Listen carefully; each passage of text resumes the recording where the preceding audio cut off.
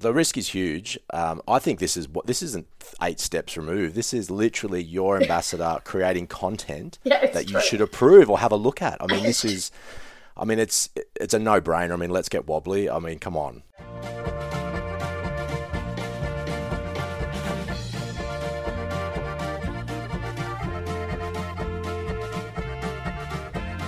Welcome to Brews News Week, recorded on 15 September 2022. I am Sabrina Kunz, and I am today joined by founder and director of Sunshine Coast Craft Beer Tours, Creative Tours, and co-host of Beers in the Shed podcast, Joshua Donohoe. Hi, Josh. Hey, Sabrina. Thanks for inviting me on. Yeah, well, it's just you and I holding down the fort while Matt is over in Munich. So I know you've just done some whirlwind work travel, so he's now fanning the flame for Australian beer. I've seen some of his posts. Looks like he's having an absolute blast. I know. Well, we'll crack into the headlines pretty quickly, and actually this is one that's come from Matt's reporting overnight in Munich. Convoy expands into Europe. Australian-based keg pooling provider Convoy has announced it's expanding its business into the UK and Europe on the back of several new appointments. Convoy made the announcement at DrinkTech in Munich. Convoy managing director and founder Adam Tripp-Smith said the business had bundled it up and made it easy for breweries, and that COVID provided an opportunity as it was the first time in history that every keg in the world had stopped moving, and it showed fleet owners that they really had no idea where their kegs were. Tripp-Smith said that the growth had been organic, and on the back of that, they would in the future look to the US and an eventual IPO.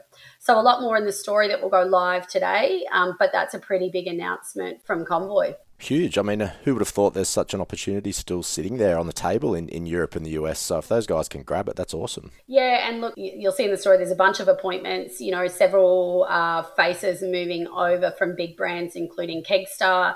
And it's clear that, Convoy have been making massive investments. This article notes $10 million into the Australian and New Zealand industry. So, they're not that old as a company, but they are really... they're really pushing some growth there. So that's pretty big news in terms of an Australian business expanding overseas. So watch this space, I guess, hey, Josh? Absolutely. No, that's great news to hear. The next in sort of another large corporate in Australia making some moves, Endeavour launches retail marketing arm. Endeavour Group has announced the launch of retail marketing arm called Mixed In, which it says will allow suppliers to promote their products through its store and hotel networks. In response to questions from Brews News, a spokesperson for the company said that Mixed In sits within the merchandise transformation function as part of the broader merchandising team. They also confirmed they will only work with current ranged brands within the Endeavour Group. I saw this media release or this news article, and I have to say it's just sort of reconfirmed, I guess, the real power of the major retailers in our market. Was my first thought on this.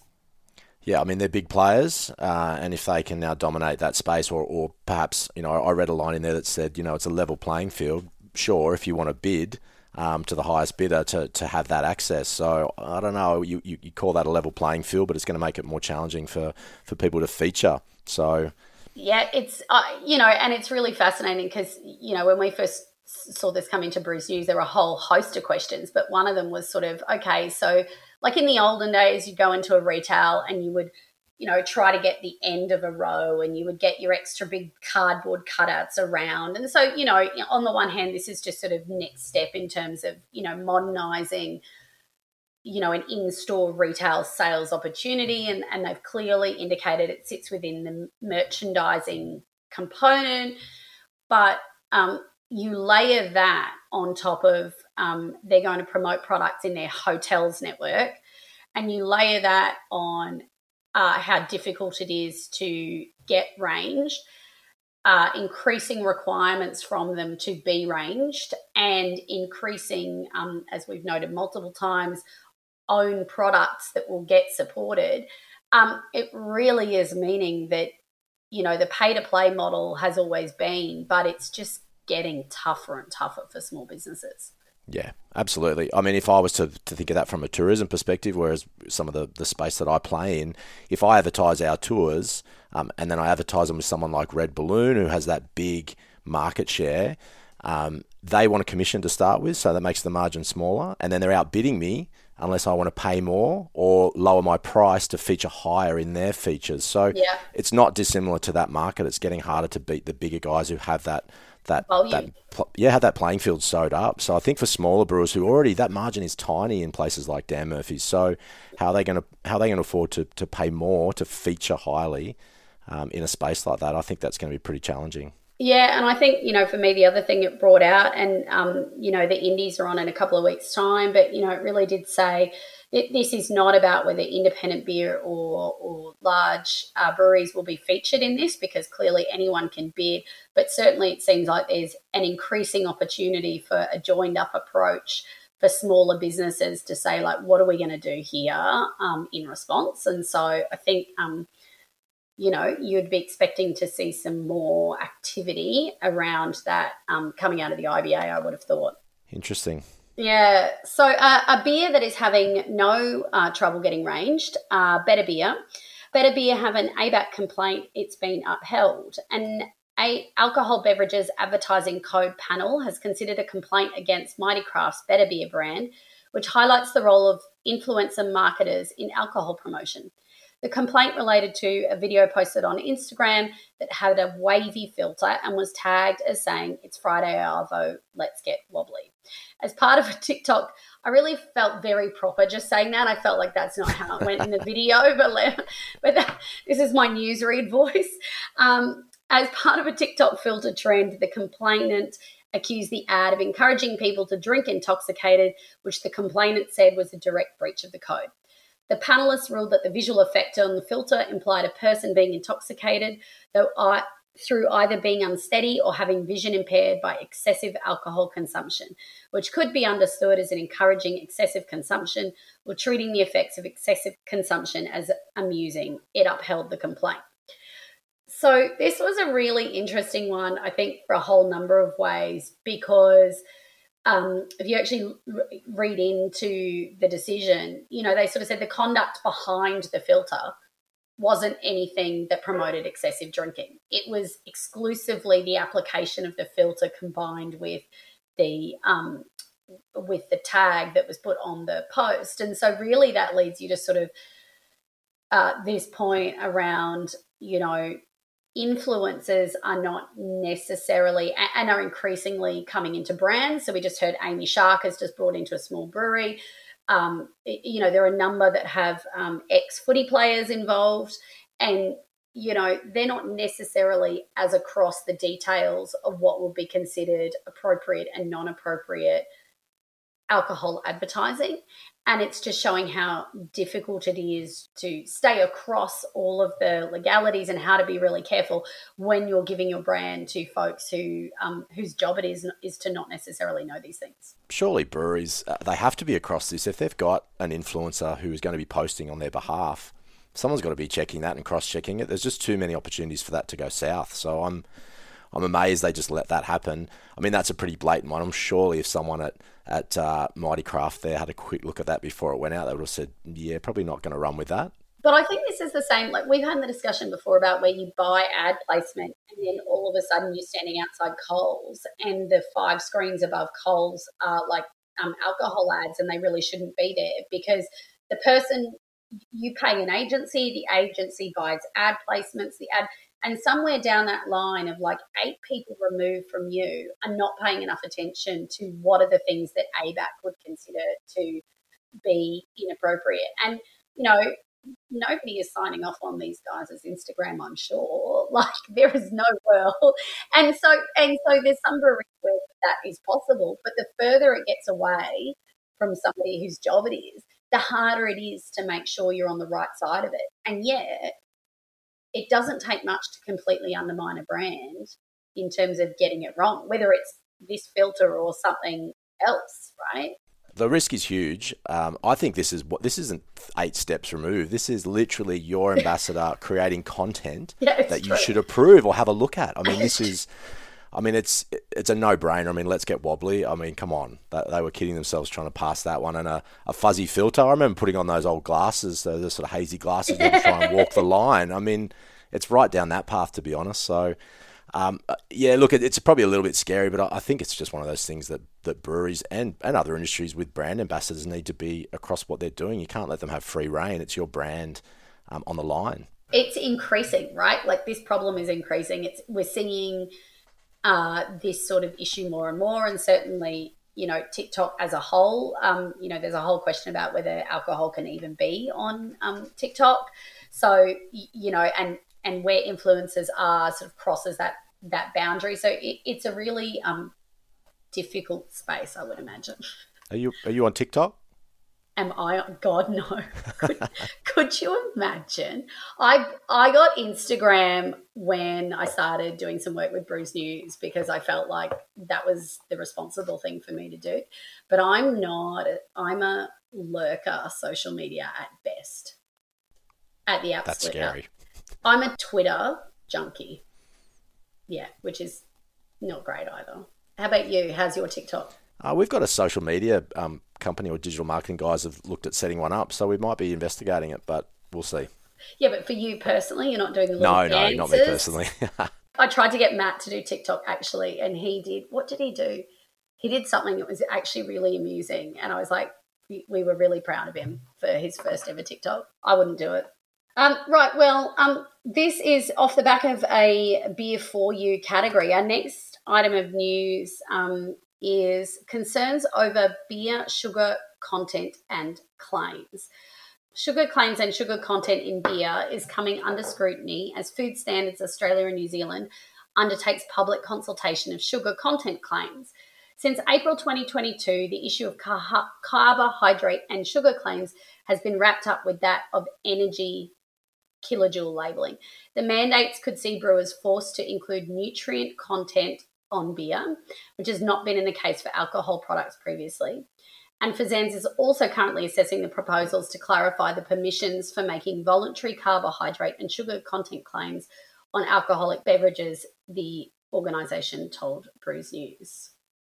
So this is actually really, it sounds a bit nerdy and in the weeds, but this is actually really impactful for the industry and in particular for small businesses. Look, if they're making a claim that it's no sugar, consumers need to know that that's legit. So I think that's probably a move in the right direction. But like you said, the following impacts from there could be huge if we're talking about relabeling and testing and how they actually find that data within their product and are able to put it on the label. Yeah, so I worked on this on the New Zealand side alongside the IBA and the Brewers Associations in both countries. And it's actually really complex because, alcohol is one of the only products that hasn't mandatorily had a nutrition information panel or had to provide nutritional information on its products. So you can kind of see that as a manufactured beverage product, there isn't really a good reason for it to be excluded from that. And part of that is because theoretically beer is 4 ingredients, 3 ingredients. And so it hasn't had that. But we are clearly producing beer that contains a whole host of things that is not malt, water, hops, yeast. And so, this question around sugars gets really complicated in terms of because of the fermentation process. And so when we were looking at it as a joined up industry, we were like, look, we think probably we agree something needs to occur. Where does it occur? Does it occur on the label? We've already lost so much space on a label to other mandatory things. So actually even that design question of a label, like where do you put it? How big is it? And then, from a small brewery's perspective, how do you even do you test every one? Do you test every batch? Are there small batch exclusions? And so on and so forth. And the technical requirements to get to the level of specificity of a nutrition information panel that includes all of those breakdowns is actually quite significant. So I know the consultations are ongoing, but tied into that, to your point, is this question of, can any alcohol product, let alone beer, claim to be good for you? And if you're going to say we're low carb and we're low sugar, or we're no sugar, we're no carb, how can consumers assess that reasonably? And should we ever, as an industry, be pretending that an alcohol product is good for you? So one might have less sugar than the other. And this is my last thing because it sounds like a bit of a tirade, but the last thing was that as we considered beer versus other alcohols, for example, one of the questions we got into is, well, against what standard are we reporting against the 100 mils? Because beer looks completely different to spirits at 100 mils. We're talking about RTDs because then sugars look really high. And of course, the spirits industry isn't really into showing those comparisons at that level. So they want to do one. So it just became a very complex minefield for what is the right answer. I wonder if breweries can even possibly have the time and resources to be able to look at their product, and that might provide those opportunities for external manufacturing processes or places where you can get beer tested, you can get things done, which I know are evolving. They are here on the Sunshine Coast, but across the country as well. So maybe the need for those will be increasing, because I'm sure some smaller breweries would find that near impossible to be able to get to that level of detail. Yeah, so last time, and I don't know where the submissions are at right now, but last time when I was working on it with those organisations, we had sort of said, look, can't we come up with, let's call it 75 of the most widely produced beer styles, use a standard style and sort of give it some parameters and then do some testing across a range of products and then essentially say, if it's this style and it falls within those parameters, this is the number of kilojoules, this is the sugar, this is the this, so that, you could sort of pick from a menu. And then if it was outside of that, you needed to do your own testing. But essentially trying to come up with some mechanism by which not every single beer needed to be tested every single time. And that then there would have to be an auditing process, so it would be a backwards looking. So, they were all options that were being looked at to try and reduce the need. Certainly some small batch exclusions as well. But it would be silly if it's required on a label, but it's not required to be provided if you put it on draft over your bar. So anyway, it's a really fascinating space, and I have no doubt the IBA and the BA here will be getting to it pretty quickly. So if you all of a sudden found yourself in a situation of having mandatory changes to your label and you were like, I wonder where I might go to change my label, is there anyone that you think you might call? Yeah, I'm going to have to reprint all my cans, all my labels, put the sugar listings on there. I'm probably going to go to Rowling's Labels, Stickers and Packaging. How does that sound? Oh, I think that is a great idea. Rowling's Labels, Stickers and Packaging, you might have heard them mentioned on this podcast before, maybe not if you're a first-time listener. But they have really made the point that beer can labels are regarded these days as the mini billboard of the beverage industry, and they say a lot as an advertisement you can hold in your hand. Each and every one of the new beers speaks volumes about the label-making choices, and they're getting more interesting over time. Every new beer is a genuine conversation starter. So we could go on and on about the colours and logos and barcodes and high-res and low-res images and all of the things that are available to go onto your products. But all we can say is that if you contact the guys at Rowling's Labels, Stickers and Packaging, they will make sure to get your specs right so that your can looks best at all times. So you can give them a call on 1300 852 235 or email sales@rowlingsprint.com.au and see how they can help you make your brand sing. Seamless. So our next article is Lessons Learned. So this is sort of a look back on a brand 12 months later. And this is, Josh, can you help me pronounce this? Woolgoolga? Woolgoolga, otherwise known as Whoopee. Okay, so Woolgoolga Whoopee Brewing Co. has highlighted the importance of adaptation and feedback from the local community in its first year of business. Co-founder Sarah Poole told Brews News that the team had experienced an array of challenges, including flooded, which affected many breweries across southeast Queensland and northern New South Wales earlier this year.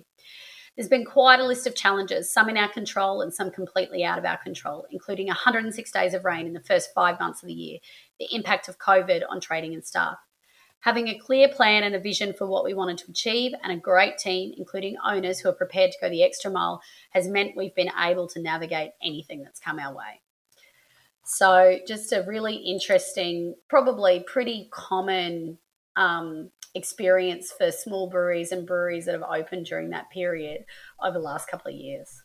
Challenging in lots of fronts, but 106 days of rain just adds another element to it. And that is a wet part of the state. I don't know if you've been to Woolgoolga, it's sort of near Coffs Harbour, so they take a lot of rain on. So I'm sure that has not helped their process. But I was super excited to see Charlie is now their head brewer there. That's an awesome step in the right direction as far as sort of quality and production. Yeah, I mean, Charlie obviously did some big things here at Helios in Brisbane. And so, that's a really good get for them in terms of in a market that is so challenging to get experienced brewers Absolutely. right now.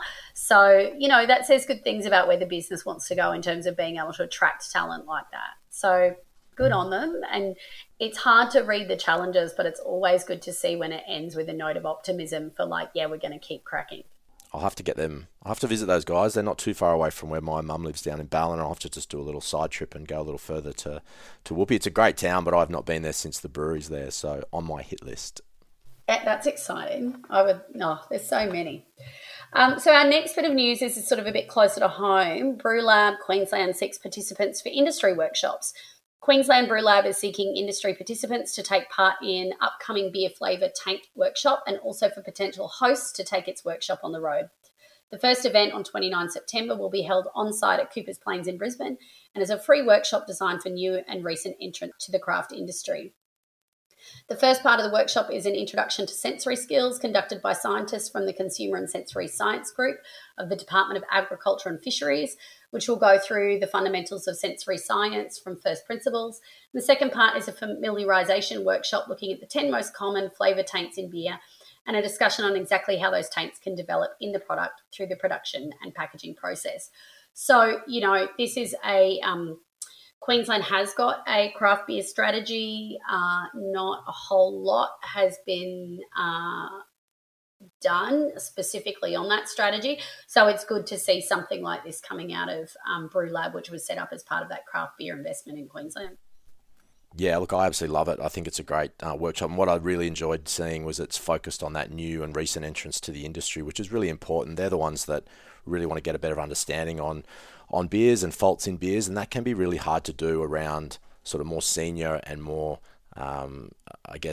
experienced brewers too, because you're a little bit reluctant to put your hand up and say, what is this? Oh, I'm not sure. I don't want to say the wrong thing. And we've recently done that on the Sunshine Coast. We've got all our brewers together and run something very similar for new staff or for sort of new brewers to come on board and just be in a safe space to be able to talk about that, what they taste, is it right, is it wrong, and learn in a safe environment is the right way to say that. We've had Chris Sheehan from Yamundi and Kristen McGarry from Your Mates sort of helping run that. So a couple of seniors on board to help guide it. But I know Kristen's already approached these guys to say, hey, bring it on the road. We'd love to see that on the Sunshine Coast to sort of develop that industry training component, which we're starting to do collectively now on the Sunshine Coast as well. Yeah, it's a massive, the thread around needing to make sure that you've constantly upskilling local and potential workforces. So not just people in, but people that might be considering a move who are like, actually, I'm going to come to this workshop and maybe I'll consider getting into beer, because we are short-staffed in every aspect of, a brewing business at the moment, both back of house on the brewing teams, but also on the hospo side. And so any investment like this that gives people an educational opportunity, that upskills staff, it is so important. And Steve Brockman, I think earlier, was talking about how, the university in Perth really, they were one of the first programs in brewing. And they then had staff go through Little Creatures and Gage Roads, who have now sort of gone all the way over the country. And anywhere where there is that education sort of hotspot in terms of a program, it really does grow the local community in terms of our skilled workforce. Yeah, it's really important. So I was really happy to see that, and I think breweries or regions should put their hands up and invite those guys to do it, because it's a lot of work to try and get all the flavour tank kits in and set it up. And if you could have someone like this that's got something ready to go, I think the value of it is priceless. Well, it's great. And, hopefully through this, anyone listening, can get in touch with the folks or get in touch with the team at Brews News, who can put you in touch with the right people if you don't know where to go. And hopefully, we can see a bit more of that. So it seems really cool. So that's sort of the mainstay of the news, Josh. But while we're in the neighbourhood of Queensland, that's really your kind of baby. You're obviously Sunshine Coast based, but you've just come back from a massive trip, 4 cities in 4 days in the US, 140 appointments, selling Australia to the US market, and then you backed it up with, another sales tour in the NZ. So you're sort of representing Australia, and then you're representing Sunshine Coast, and you're also sort of representing food and drink and beer. And so, when I think about all of that, I go, well, what's your sales pitch? What's your elevator pitch in your 140 meetings to say, come to Australia, come to the Sunshine Coast, drink beer? Well, I could nearly give you the whole pitch because some of those appointments were only 7 minutes. That's how short they were. But it is like speed dating for tourism. It has been a whirlwind trip representing, I guess, our region first and foremost, but Queensland and Australia. And to be honest, when you sit down in front of a travel agent in Seattle or San Diego, a lot of that is, where is the Sunshine Coast? So there's a little bit of a geography lesson and getting them excited about the region. And that's the first thing we really do on those trips, because you want people to get here first. And then the benefit is to everyone in the region once they're here. So, look, the pitch really was talking about our local food and produce and our drink trails, which are obviously the brewery tours that we run and the breweries we have here on the sunny coast. Bunch of distilleries we've got too, but really how we connect that with other local producers and farm to fork tours. So I was speaking on a broad scale on what we offer here on the Sunshine Coast, which is important. But some of the areas I was in, San Diego, for example, is a craft beer capital of its own, and those guys, their eyes just lit up when I told them how many breweries we had here. So beer tourism is alive and well. And it was a part of what I talked about on those sales trips, but.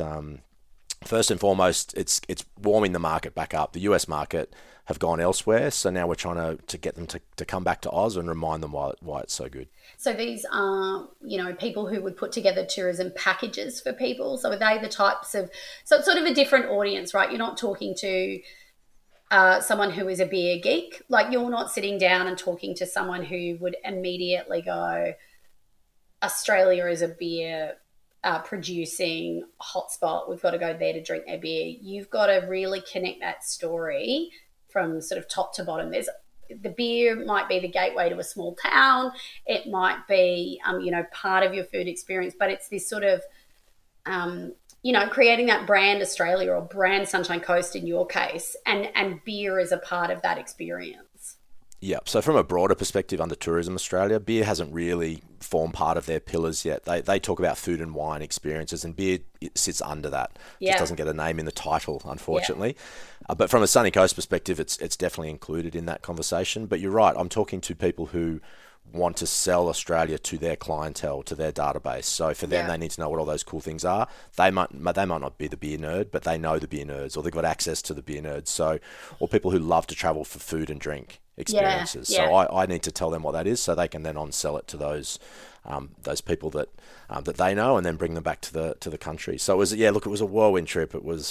I love traveling. Don't get me wrong. I absolutely love traveling. So getting back to the US was awesome. Oh, I'm jealous. It was mental though. Holy hell. The amount of time I spent in airports and security lines, it was just bonkers. Absolutely bonkers.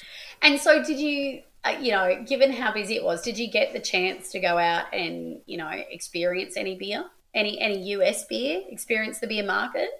I had to at every given opportunity. I was pretty lucky. Some of the conferences, I mean, they do it so well over there that beer has just become entrenched. So at a conference, usually it's just some pretty ordinary tap beers. There'd be 15 local beers on tap as part of the conference package. So that kind of stuff's really cool. So even New Zealand was doing that very well when I was there. So I think that's the next step for our maturity in that sort of campaign. We can live it and breathe it, but we've really got to have that beer available at all those options, so when people visit, they can see that we put it at the top of the list. Yeah, cool. So look, conferences were actually pretty good, but outside of that, I took a day off and went to Anaheim, visited 4 breweries in a day, and really tried to soak up what I could for what was happening in the local market. And I mean, IPAs are exceptional, and they're one of my favorite beer styles. I was just blown away by how much they dominate the market.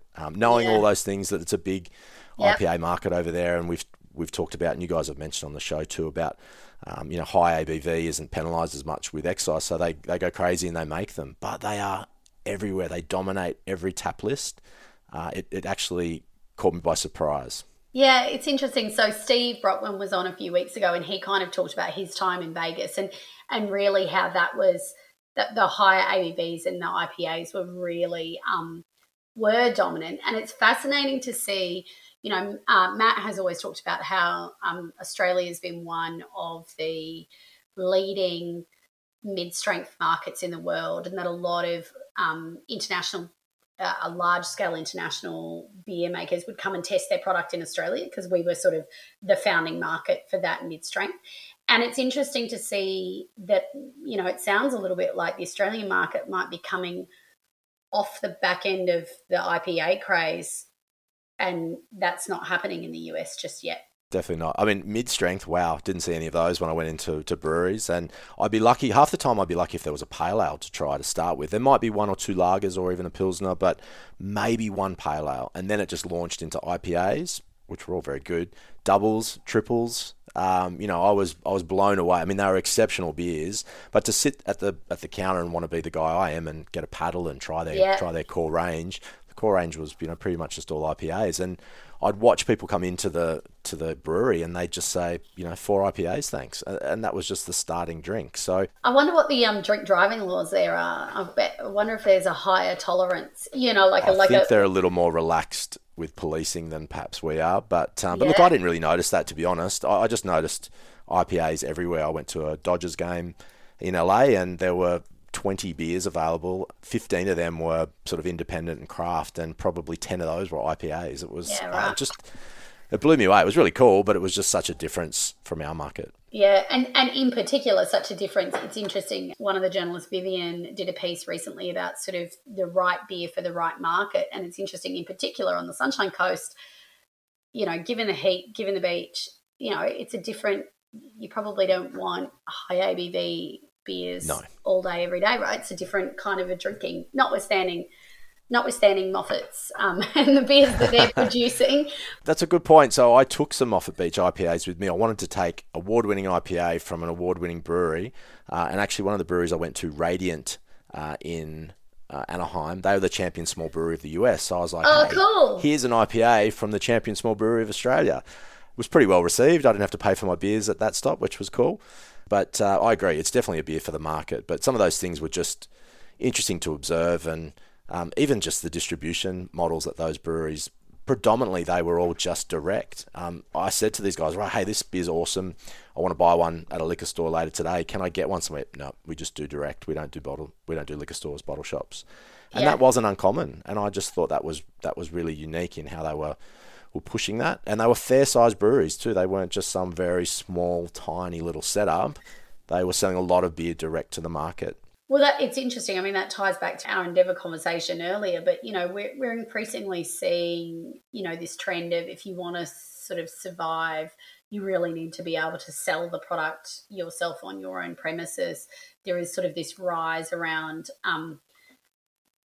the combo on-premise experience, but also having a really good retail offering directly from your tap room. And sort of we're seeing that increase even in the Australian market potentially, I guess, in rise of that. But we just don't have as significant a population centre to allow for breweries to get to that size doing, through a one venue model kind of thing.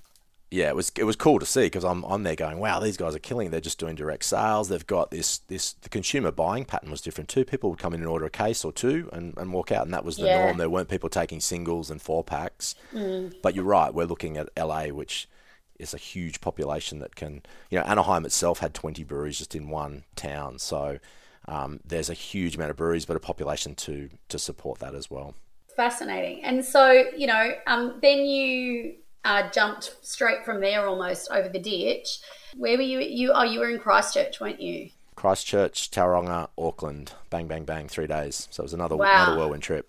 And did you get to have any beers in NZ? I had some beers, but I didn't get a chance to get to any breweries. I just did not have the time. But again, conferences just had great beer on tap and included. So that's another one of those things where you really ingrain, local beer into everything you do locally. And that's I mean, we're on the sunny coast. We're trying to mature that and have that option as well, and build it into conferences. It's great to see other countries doing that on that level. And to go back to the US market too, like they just, the word craft beer is everywhere. Whether you're on the airlines, they're saying there's wine and craft beer available.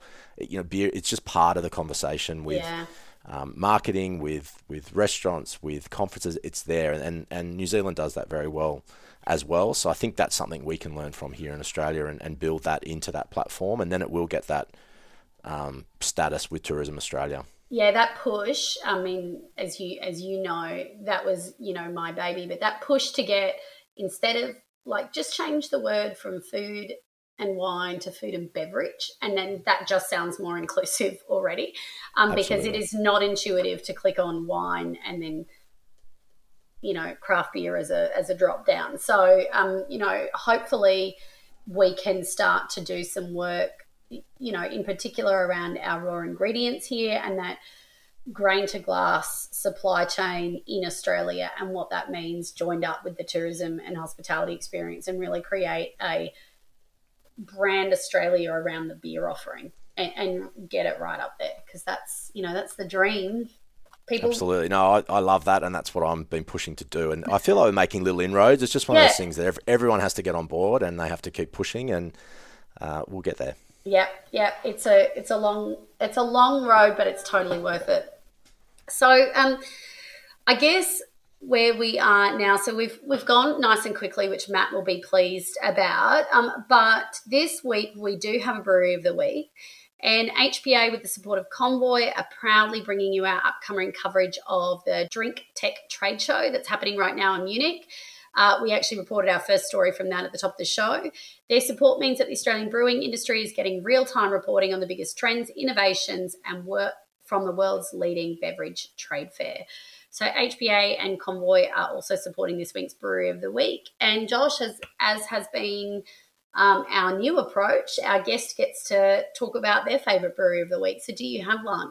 I love doing Brewery of the Week. I do that on my little podcast called Beers in the Sheds, but we don't have a sponsor yet. So if HPA or Convoy are looking to sponsor our segment, that would also be cool. So before we go to the Brewery of the Week, then tell us about, for those who are listening that don't know, about Beers in the Sheds. So I started a podcast for a bit of fun with a mate of mine called Beers in the Sheds. We love our sport, so we talk about sport. It's a short 15-minute, easy to digest, but we talk about beers and having a beer in the sheds, and it's sort of meant to be an opportunity to have a beer with your mates and who you'd have a beer with. We pick a celeb each week where we call that ale or bail. Would we have a beer or would we not have a beer with them? It can be controversial at times. Nice. But it's a bit of fun. So look, to be honest, it's family and friends listening at this point, but it is a lot of fun.